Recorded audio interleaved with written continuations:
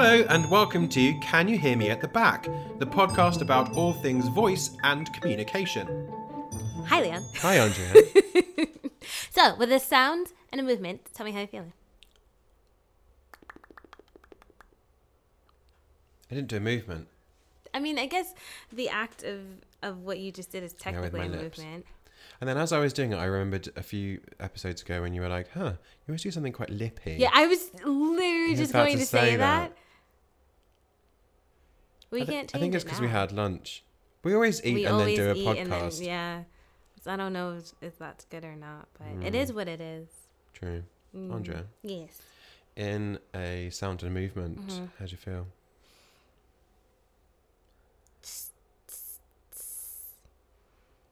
Wow. For those of you that aren't watching YouTube, Andrea sort of cupped her hair and made a sort of, well, you heard the sound, but as if your hair was crunchy or your brain was fried. My hair is a little bit crunchy today. Is it? I put a little bit of different stuff in it. And look, it's an ongoing struggle, my hair. I mean, me too. For very different reasons. For those of you who don't get the joke, check out YouTube or my website, leontroman.com. I mean, .co.uk. Not .co. Yeah. Yeah. And I get that. So I've got a thing about people touching my hair. It's a very big thing. And because you said it was crunchy, I desperately wanted to touch it. And I was know, like, I'm not going to do this but on it's the podcast. it's not actually crunchy today. I can really feel the curls in it, and that sometimes I don't know where that was Sounds like an interesting going. thing. It was. You can feel the curls. Yeah, because sometimes it's just frizzy and you just feel frizz, but I can actually feel like the coil. The coils. The coil of the curl. I got a word for you. My mom the other day was just like, she's like, these people are causing me so much agina. And I was like, Mom, I feel like that's not your word. Have you heard of that word? Agina? Agina. Yeah. No. I know. I was like, I don't know what word that is, Mom, but I don't think that's a word that I don't know. What does it mean? It's like, I just have a feeling that goes with it. It's just like, pain. It's just, but it's like annoying pain. It's like, like people are getting on your nerves. Sure. Yeah. When you said it, I thought she'd mispronounce angina. Like, these people are giving me a heart condition. I mean, possibly. Maybe that's where it stemmed from. Maybe that's what the root of the word is. And then somebody was just like, instead of angina, it's agina now. I do feel like etymology is not really our thing. It's true. And also, I took it for like 2 years. etymology is also a bit questionable in any case, isn't it? Let's be honest. That's very true. So what are we talking about today? It's a good question. It's a really good question. Anatomy and physiology, two of my favourite words. What are you doing, a little sexy dance? I am. She's working her anatomy in a physiological way. Yeah. Because last ep we talked about so down with the lingo. It did take me a second. I was like, there's an EpiPen? No, not EpiPen. I was like, focus, fudge, focus. Focus. We already just stopped focusing. So we talked about what is a voice coach, what do we do, who are we, what's the deal? And we talked a little bit about breaking it down to 3 subsections. First subsection, anatomy and physiology, the sort of workings of what's going on. The second one, acting and theatre. Sort of acting and theatre? Mainly acting. It was mainly acting, but it was like the theatre. voice in the context of acting. Yes. Voice and acting. What's the podcast about? Sure. And then the third one, as per our tagline, voice and communication. So this is the follow-up episode to that ep. Interspersing it It's with working on me. lingo. So this one's anatomy and physiology. So, yeah. What's the deal with anatomy, huh? Oh my gosh, so much anatomy. I'm not gonna lie. Anatomy scared me a bit. Yeah. When I went into, especially when I went into to MAVS, I was kind of like, I was an English major. I was a linguistic major. I purposely did not go into science because I was like, Do you not want to touch the squishy bits? I see, no, but I love the like I liked looking at it. I love the squishy bits. I dissected a frog when I was like in middle school. Oh. Yeah, it was really cool. And we did a baby shark, which I think is illegal now. Baby shark. Yeah. Baby shark. No, stop it. Sorry. For everyone listening, really sorry. But But yeah, like, Yeah. and I like looking at it. And we looked at like the heart and how the gills work and all that kind of stuff. Oh, But cool. but I think there was something really daunting about looking at it in humans. And I don't know. I think I think there's like you know what it is? I think it takes time for that information to really sink in with me. I think I can learn it, and then be like this and this. But it's actually only been since I've been like teaching like full time that I've gone, oh wow, wait. Of course that makes so much sense. Yeah, that's really useful. Of course. Yeah. I think I always really liked biology anyway. I quite like science anyway. Nerd. No, I do. I quite like biology. I've always quite liked biology. In fact, if I hadn't been before I actually made the sensible decision and decided to go to drama school, such as that's a sensible decision, I had been investigating becoming a veterinary scientist. Wow. And doing equine veterinary surgery and things, which was going to be really cool and work with horses all my life. And then I realised I'm really terrible at maths, which for the Americans or North Americans, math is when you do one sum. Maths is when you do more than one sum. That's an arbitrary rule that I made up recently. But I'm sticking to it. I was definitely I was like, oh my God, he's going to tell me what the difference is between math and maths. No. And then. No. And You then just, happen. I mean, we're like mathematics. Yeah. So and we we're just do maths. maths. So you're like mathematic? So what is it, one sum? No, it is still mathematics. Yeah. We just leave out the S because like who needs it? We just stay with it being a plural thing. Yeah. And to be fair, it is plural because there's more than one theory of mathematics, isn't there? It's like... I mean, seriously. Yeah. You've just cracked the It American lexicon. Strike 3. So, yeah. So I was really into that. And actually, and then I decided, I don't think I want to do that. I'm going to go to drama school. And then I was like, how about genetics? Love a bit of genetics. Very interesting. For any of the geneticists out there. I like Mendel's graph. That's the only thing I remember from genetics. Is Mendel's chart. Is it Mendel? Is it Mendel? Who does the it's the chart with the square. Oh, 1 in 4 square. chance. Yeah. Sure. I mean, that is literally my only genetics joke. Like on the rare occasion that I meet a geneticist, I'm like, look at there's a 1 in 4 chance I was going to meet you. And they're like, thanks. That's so funny. Probability. So anatomy was your thing. Anatomy I really enjoyed. And for some reason it just makes sense to me. I kind of just remember all the bits. And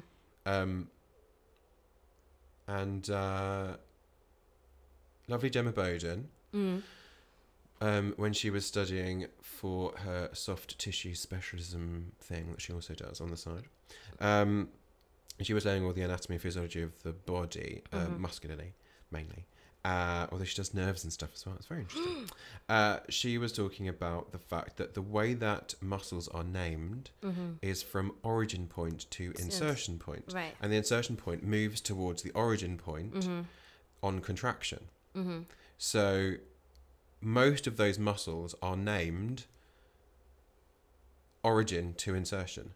So cricothyroid or thyroarytenoid. Or whatever. So it's the most stable structure where it originates to the least stable structure in the relationship. So you always know, so it's there to there. It literally tells you in the name. Brilliant. It's very, like, I find that most anatomy is very practical. Yeah. Like, and even the way that the larynx operates is quite, I mean, when you think about it, you go, oh yeah, I do that. I think there's a part of my brain that always wants to make things more complicated than it ever really needs to be. Yeah, that's the thing. Yeah. So anatomy is the stuff that you got. Right. It's the stuff that's in there and out there. That's all around. There's just stuff in your body, right? It's all the bits. What's the physiology? So the physiology is the movements. So it's a bit of how those bits of anatomy move. So muscles contract and relax. Cartilages often stay still or they are manipulated by muscles. Bones also manipulated by muscles. You've got ligaments and things which tend to sort of hold things relatively well in place. Love a ligament. But it's a little bit like a joint could be like the hinge for example, and they're different types of joints, but you've got like a hinge on a door, for example, but the bolt that goes through it might be considered to be, you know, a ligament because it holds the whole thing together. And then you moving the door is the physiology of making it move open and closed. I want you to teach me anatomy. I love teaching anatomy. It's one of my favourites. I'm just going to sit here with you every Sunday and just be like, Leon, tell me a story. Tell me a of the story about the ligaments." muscle. And so, so the anatomy is what you've got and the physiology is how you move it. Right. So why is that important? That's a good question.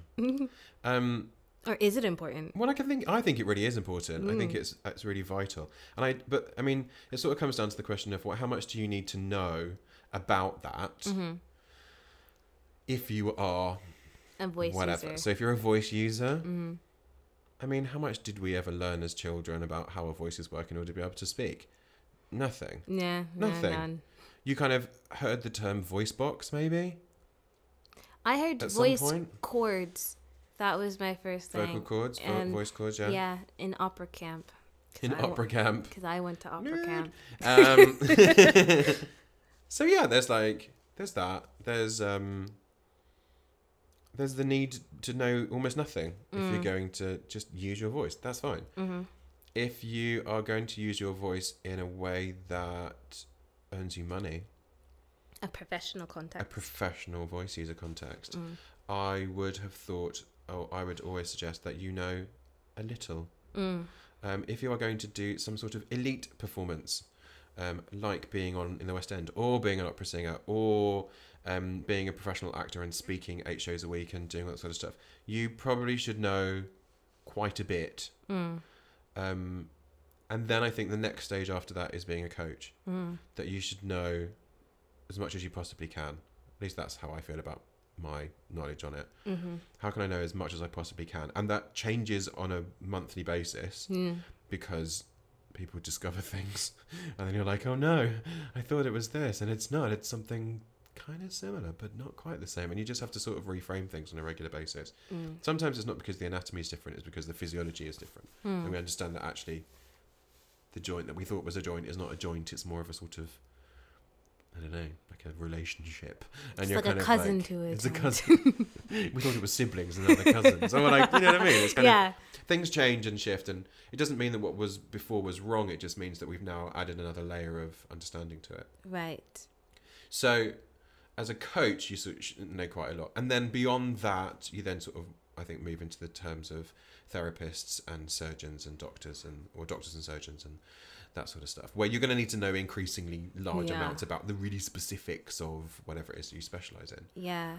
But what we know about anatomy, especially of the voice, is that we know that anatomy has an effect on the sound that you create. And the physiological movement of some of the bits of anatomy means that you can create different sounds. Right. Well, yeah, because that's how sounds work, isn't it?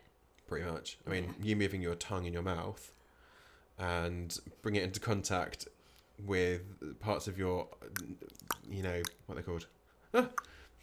Articulators, but immovable articulators. Stationary articulators. Yes, the static ones. Static articulators. That they don't move, but you bring your tongue to them and then you articulate something. And the distance between the roof of your mouth and the highest point of your tongue creates a different vowel sound. Right. So we know that even just on a vowel sound or a sort of articulatory level, level, that there is definitely movement happening. Right. Whether or not you're conscious of that is a sort of secondary or even tertiary thing. Yeah. Yeah. I'm always, I think I tend to start with vowels and consonants because it's something that everyone uses. And every language has vowels and has consonants that I am aware of. Sure. Yeah, yeah. I have yet to meet a student who's come from a language that didn't have vowels or consonants. But I think that's an easier way to talk about it because then it's something that they can experiment with. And then kind of moving from that into something that might be like resonance and changing the path that the vibrations go through to get to the other side. Ooh, I know. Get to the other side. So, because I was like, The it's transition. a journey, isn't it? It's a journey from here out there. Out into the world. Out into the world, yeah.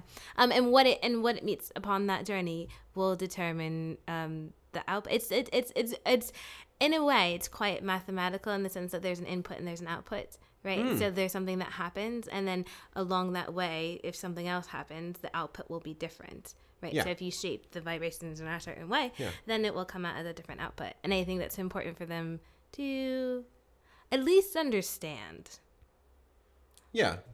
And like in a really linear sense, Yeah. if we remain linear for a second, and voice is not linear, but we'll deal Just with for that the for a sake. second. But if we think about it in a linear sense, that we look at the phoneticians or the acousticians model of voice production, which is power, source, filter. Right. So the power is the thing that fuels the system, which in voice is breath, and then the source is the connection that true vocal folds make with each other, and then the filter is anything north of or superior to the true vocal folds, the top edge of the true vocal folds. And any way that you change the filter between the true vocal folds, as I said, true vocal folds, and the end of the tract, so whether that's the end of your nostril, or whether that's the tips of your lips, the edges of your lips, whatever you do on that journey, as you said, on the path out, that's going to filter the sound in a different way. So you're changing the harmonic structure, you're changing which bits are more audible or less audible. It doesn't mean the sound's not created. Right. It just means that you've filtered it in a different way. Right. Much like if you make a coffee. Yeah. And you put a filter paper in, or it has a metal filter or whatever it is, or gauze of some description, that it allows the water to come through once it's been infused with delicious coffee. I really want coffee. I really want coffee too. But it holds back the grounds. It holds back the ground up coffee. Right. So it stops you from, not always quite as efficiently as you might like, but it filters it. So it lets some things through and it stops other things from coming through. Right. In the same way that gels over a light that we use in theatre will let some of the light spectrum through, and therefore that's the colour that you see, because it's predominantly just that, and it only allows that wavelength to come through, versus others. So if it's red, it's on one end of the scale, and if it's violet, it's on the other. So we have this like spectrum with everything, and it kind of you can mess around with it as and when you want. Yeah. Especially with voice. Yeah, and especially for first years, that's kind of all like in terms of like a way to look at the voice, which I feel like we'll do another podcast on methodology, method, and technique, and all that, and what that is. Yeah, that'd be fun. But just as a way to look at something, I put it in those terms, because I think at 18, 19, that's kind of all my ink, and studying on like a drama course, that is what your brain can handle. And often we had this discussion earlier that maybe that's a really scary thing, doing lots of anatomy, and how do you decipher what to do with it, and oh my god, panic. Right. Yeah. And then we were talking about that, and I said, well, how about being a doctor? You spend the first year, or being a therapist, or being someone who works clinically or medically. You spend pretty much the first year of your training dissecting a cadaver, looking through Grey's Anatomy and reciting, head bones connected to the neck bone, etc. Probably more sophisticated than that, but you know what I mean. Yeah, I just had an image of doctors just sitting in a room going, head bones connected to. And it was like, I don't know why. That's week 1 medical degree. I'm pretty sure. We will now have a singing class. Because I always thought that I wanted to be a doctor too at one point, but then I realized I just really liked watching Grey's Anatomy, which is not the same thing. Oh, that's so not. Yeah, I had that with ER a bit. Right, where you're just like, I'd like to live with George Clooney, but that's exactly what it was, and I was like, no, I just like what it looks like on TV, because everything looks better on television. But yeah, and I think what you said before, as we were talking, we talk a lot. We do talk a lot. About the configuring the voice to achieve certain. What did I write? To achieve certain styles in genres and different contexts. so that knowing the anatomy as a voice coach can help you to, I don't want to use the word manipulate because there's something negative about the word manipulate, but configure. To configure the voice in such a way to get the desired outcome, or an outcome that is more desirable to the context in which you're working in. Yeah, and to the aesthetic of the people that want it. Yes. So whether that's the director or the producer or the actor or you. And obviously working in, I mean, I say obviously, not obviously, but it is clear to us that working in a rehearsal room, right, as a voice coach, we don't have the final say. Right, yeah. And nor should we. That's not our responsibility. Our job is to facilitate. Right. So turning to the director and saying, what would you like? Yeah. And in conjunction with the discussion with the actor and the director, what would you like to do? Director, is that what you want? Great, let's go away and work. And then our job is to decipher a means of getting that person from the place they are currently to the place they need to be. Yeah. For the purposes of the And I think there's play. something quite, there's something really tricky. I think we'll talk about this when we get to acting in theater in a voice context. But I think there's something really tricky about when somebody says that they want a certain sound. Do you know? Because oftentimes, whether it's a director, or producer, whoever it is that is dictating it, does not have the same terminology that a voice coach would have. And so there is a bit of, and this comes back almost to like a communication and linguistics thing. And there is a bit of translation that is involved. Absolutely. And if you have, I think, a very clear understanding of sound in terms of what is happening both acoustically and what is happening anatomically to produce that sound, then it could be easier in your brain to go click, click, oh, it's this, this, this, or this. Absolutely. And then translate that to in actor speech with the actor. Yep. And in their conversation. So you're almost like a translator in some sense. Always translating. We're translating. Constantly translating. Conslantically translating. Conslantically making up language. It's a great new Well, word. we do have ludic forms of language, so Ooh. I know. What's a ludic that form is of language? my favorite thing. So way back in the day, I took a linguistic anthropology course. I know, with one of the, I love this man, and I still remember his name, but I don't want to say it in public in case he's like, well, I never said that. I did really well in the class because I love this person so much. Sure. And we were talking about different That was year 9 English for me, but there was a different reason for that. Okay. But there was this thing where we were talking about what's the difference between forms of communication that we find in animals and forms of communication that we find in humans, and why is that a language, and why are some forms of animal communication just codes and not language? And one of the things was that humans have ludic forms of language in which we can make up words and make up grammar constructions, right? That still communicate what we need to communicate with. But not done so in a standard or normal way. So children do this a lot. You've seen like 8-year-olds who have their own secret language with each other. It's just my favorite thing. And just like create silly words with one another, and it's all cute and beautiful. But that tends to be quite unique to humans. To human beings. Yeah. There are conslanting. It's gone now. Don't know. King's Landing. So there's all of that to sort of consider with translating what's going on in a rehearsal room and trying to then not just translate it in a way that the actor makes sense of it. So because you're not a mediator, right? Or we're not mediators. It's more about actually deciphering what it is that the director wants, deciphering what the actor wants, working out where the actor is now and how to get them to that place, so that then you can be a servant to two masters, which is tricky even at the best of times. Oh yeah. So it's a convoluted and complicated sort of relationship, but the clearer you are, or the clearer you can be about what somebody is doing, right? That is connected to. For me, I work quite physiologically, often, especially when it comes to, I need them to make this sound or be louder or quieter or more this or more that, and it's kind of, they're doing it, I can see them acting it, but they're not, it doesn't sound like that. I'm like, okay. So I know that certain sounds equal certain physiological movements. Right. So therefore, I'll give somebody a really specific exercise to make that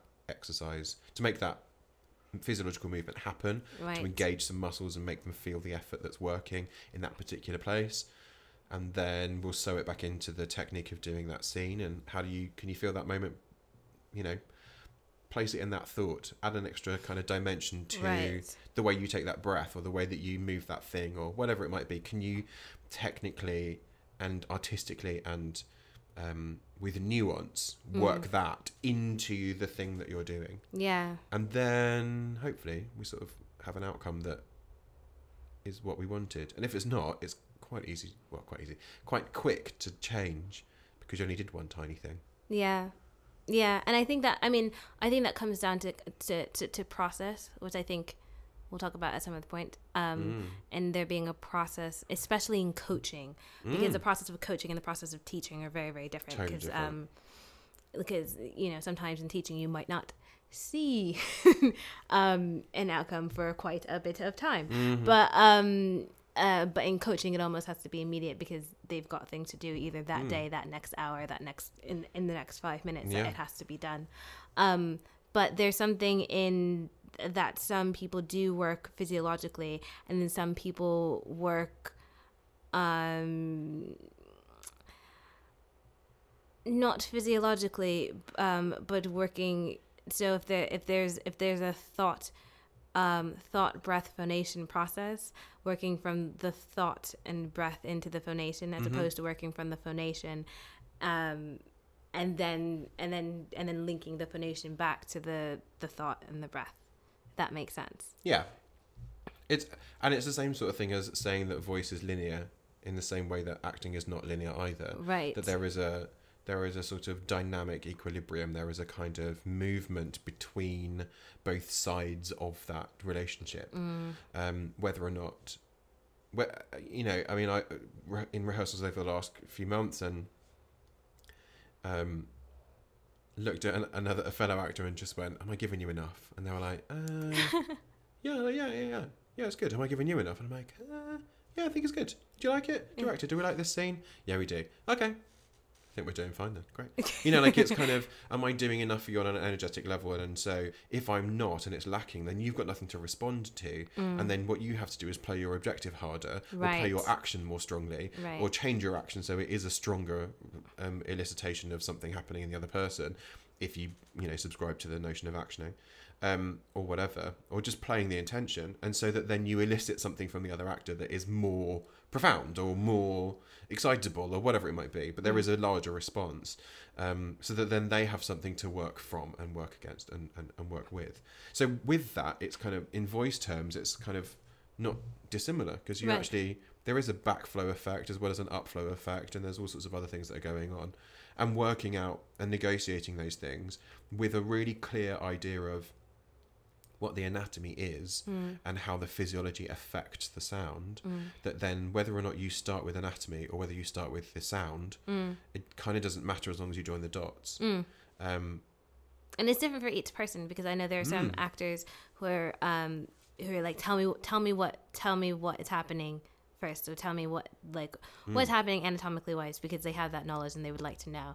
And some people are really great with that, and is like, well, I feel like you're doing this, and in order to make the sound that we want last, or to make it have this effect, or to add this thing, we just need this to happen. And they'll go boom, boom, boom. Okay, and how do we make that happen? You give them the exercise, boom, and they're great. Some people you have to work in the opposite direction, because they're just like, I don't really know. Anatomy freaks me out, physiological stuff freaks me out, just can give me something to do and make it happen, kind of thing, and I will do the thing and I will practice it, and then it will happen. So because people are different and actors are people, and so you're always coaching. I know that is I think that's a whole nother actors are people too. Actors are people too. Great. So Leon, what did you learn? What did I learn? I learned that I can make up words. Yes, what was the word? Ludic. Ludic forms of language. Ludic forms of language. That is genuinely what I've learned today. Lovely. I will add that to my list of things that Andrea has said to me that I have to read up on, which grows every time we talk, which is several times a week. So this is getting a really long list. Yeah, loved it. That's what I've learned and realised today. Andrea, what have you realised and learnt today? Actors are people. But you know what? I mean, I knew actors were people, but I think that last thing that I mean... When I say I learned, the thing that I said was great. I realized that it came out that way. I didn't mean for it to come out that way. But just that... because I once had a very amazing teacher who once told me that as many people as there are on the planet, that's as many ways as there are teaching. Because everyone learns in a different way, and some people only like to learn in one way, and some people only like to teach in one way, and it's about balancing that. And I think in terms of anatomy and physiology, that's the exact same way. Even though there's some things that I'm not as comfortable with, that might be my student's strong point, or whoever I'm coaching, that might be their strong point. So I have to up my game in order to come and meet them at that point. So yeah, just like as there are a variety of people, and there's a variety of people in terms of the knowledge that they bring to whatever it is that we're doing. So there is a variety of ways of teaching and a variety of ways of interacting with interacting, I think is a big thing. Interacting with anatomy and physiology in a way to get what you need from whoever you're working with. If you want to contact us about anything we said in the podcast, you can reach us on Twitter at CanYouHearPod, or on Instagram at CanYouHearMePodcast. Or you can search for us on Facebook and on YouTube. Or email us at canyouhearmeattheback@gmail.com. You can find me, Leon, on Twitter at Leon Trayman. Or me, Andrea, at Andrea Fudge on Twitter. Please support the podcast by subscribing as a patron on our Patreon site. The link is in the show notes. To keep the podcast advertisement free, as well as get access to cool extra stuff, discounts, bonus episodes, as well as supporting ongoing voice research funding as well. Okay, love you, bye!